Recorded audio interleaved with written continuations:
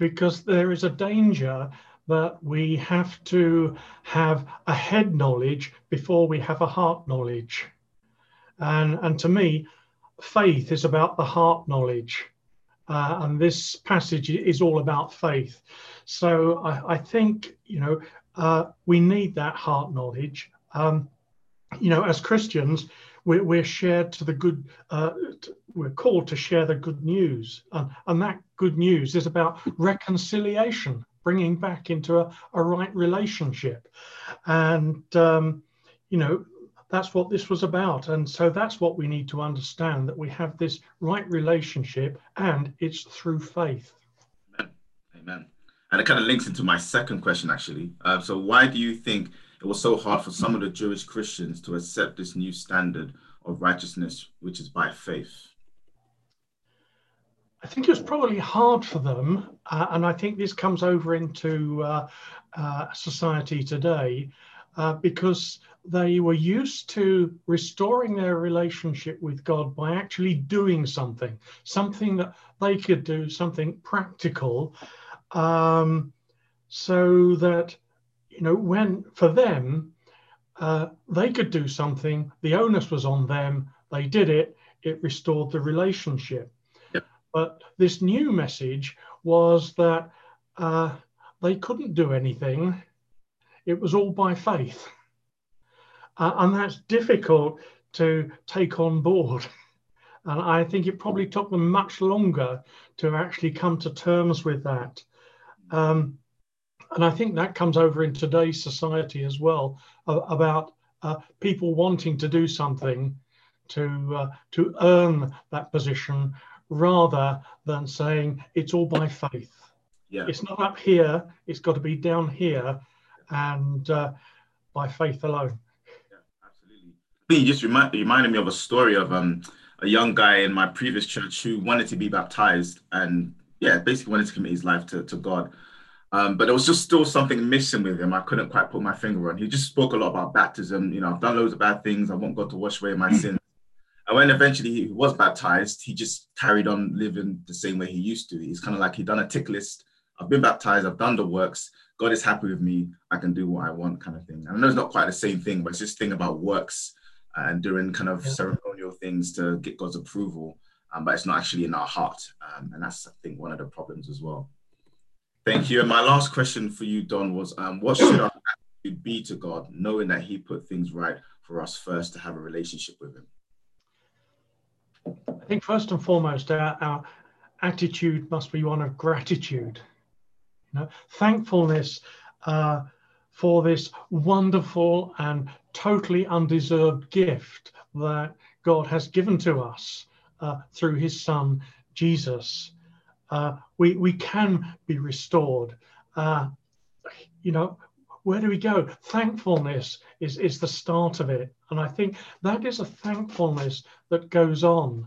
I mean, linking in with your other questions, there was this sense, and there still is a sense among many today, that you have to do something. You have to earn your salvation. You have to earn your way to God's righteousness.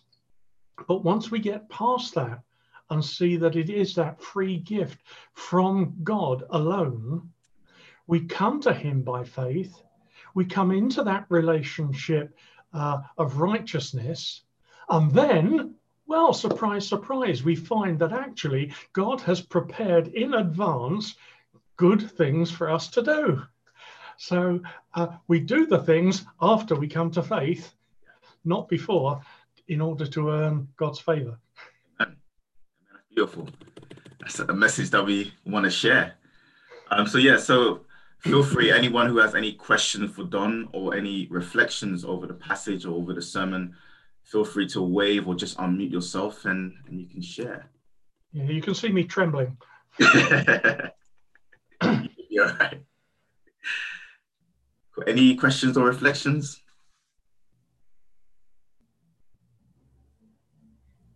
Yeah, I just wanted to say thank you, Don, as well, because I thought you did a terrific job. When I read the passage again this morning, it's dense, isn't it? You said it was only 130 words, but all these big words and big images, but I just find myself struck again that you've got the sacrifice imagery and the atonement imagery from the temple. You've got the redemption imagery, and I mean the cross is just so astonishing. There's not one set of terms, is there, or one set of language that does justice to it. It actually can bear the weight of lots of different ways of interpreting it, can't it? But thank you. It was wonderful.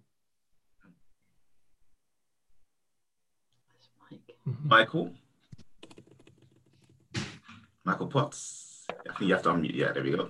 Just to mention, Don, it was at the BBC Two. That's the basic Bible course, number 2, in 1988 at the church, where you and Eleanor were 2 of the leaders, Bill and Olive Dixon, and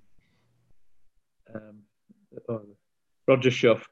Anyway, it was then that you explained to me about the grace of God being the free and undeserved favor. So that was 1988, and it's still in there, mate. Thank you. Wow. I'm so glad. 1988. Wow. Any other reflections or questions for Don?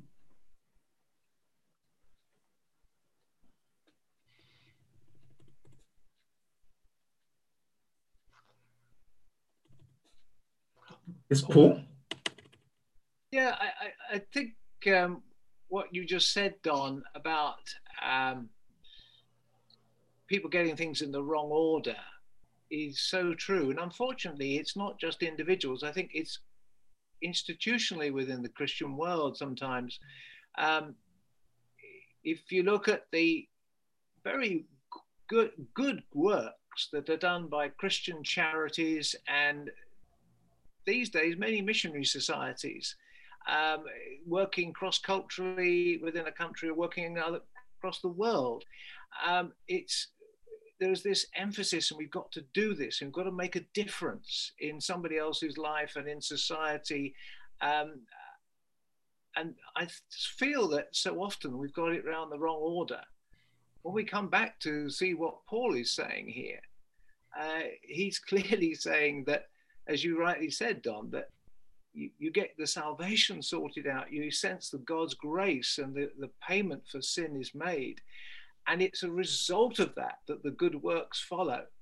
And somehow, even Christian institutions from evangelical groups who's you read their sort of the front page of their document, and it's good evangelical stuff. But actually, when you look at what they do, it's all good works. And somewhere along the line, well, when people see all this good stuff going on, and this has been received, and there's health, and there's education, and transformation in society, and justice, surely people will then come to Christ and be part of his new church. Really? Is that what Paul is saying? I don't think so. I think, Don, you're right there. Right on it. That's a big reflection. Any last comments? I was going to steal your analogy about the archery, just to bear that in mind. I will mention you when I say it. It's a really good analogy about missing the mark. Yeah. That one's as old as the hills, I think. Okay, cool. Fair enough. Cool. I'm still trying to get Trevor's imagery of him trying to play football and missing the mark, but hey. I actually remembered the archery imagery, but I just prefer football to archery. Sorry. Yeah. Wonder why. I just think but this has been really helpful this morning, and both what you're saying, Don and Paul. I mean, you've reminded me of a very good friend of mine who's a minister. Well, he's now working in Didcot, essentially for the BU, but near the end of his last sort of local church role, he was trying to get his church to look more a proclamation as a thing, evangelism. And I think he said he almost felt he encountered in the church, and I don't think it's just his church, we might say in a lot of places now, for want of a better expression, a sense, well, we're a bit beyond that. Do you know what I mean? We're much more about social action, and what you say, Paul, the church in the UK has discovered, it's woken up, hasn't it, to its social conscience, but have we, and actually when we feel we've done something for someone, we might feel there's a tangible sense of we can see what we're achieving, but as you say, are we trading in that bigger story, which is more important? You know, actually saying what the gospel is about. I mean, clearly you can't say it's either or. You need that mix, don't you, of the actions that demonstrate the love and the message. But you do wonder, has the pendulum swung very far one way, and it needs to land back in the middle? Yeah. I think as Paul said there, that there can be an overemphasis on the good works as a means of bringing people the gospel, but there is a danger, if we do swing too far, of becoming ashamed of actually sharing the gospel. And as Paul rightly says, I am not ashamed of the gospel of Christ. Amen. Mm. Yeah. Amen. It's good stuff. Any last reflections before we go into our breakout rooms?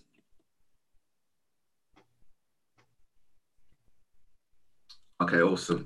So just give me a few moments and I'll put everyone in our breakout rooms. We can continue to discuss the sermon and catch up with one another, see how everyone is doing. And maybe at the end, you could spend some time to pray for one another as well. So just spare me a moment.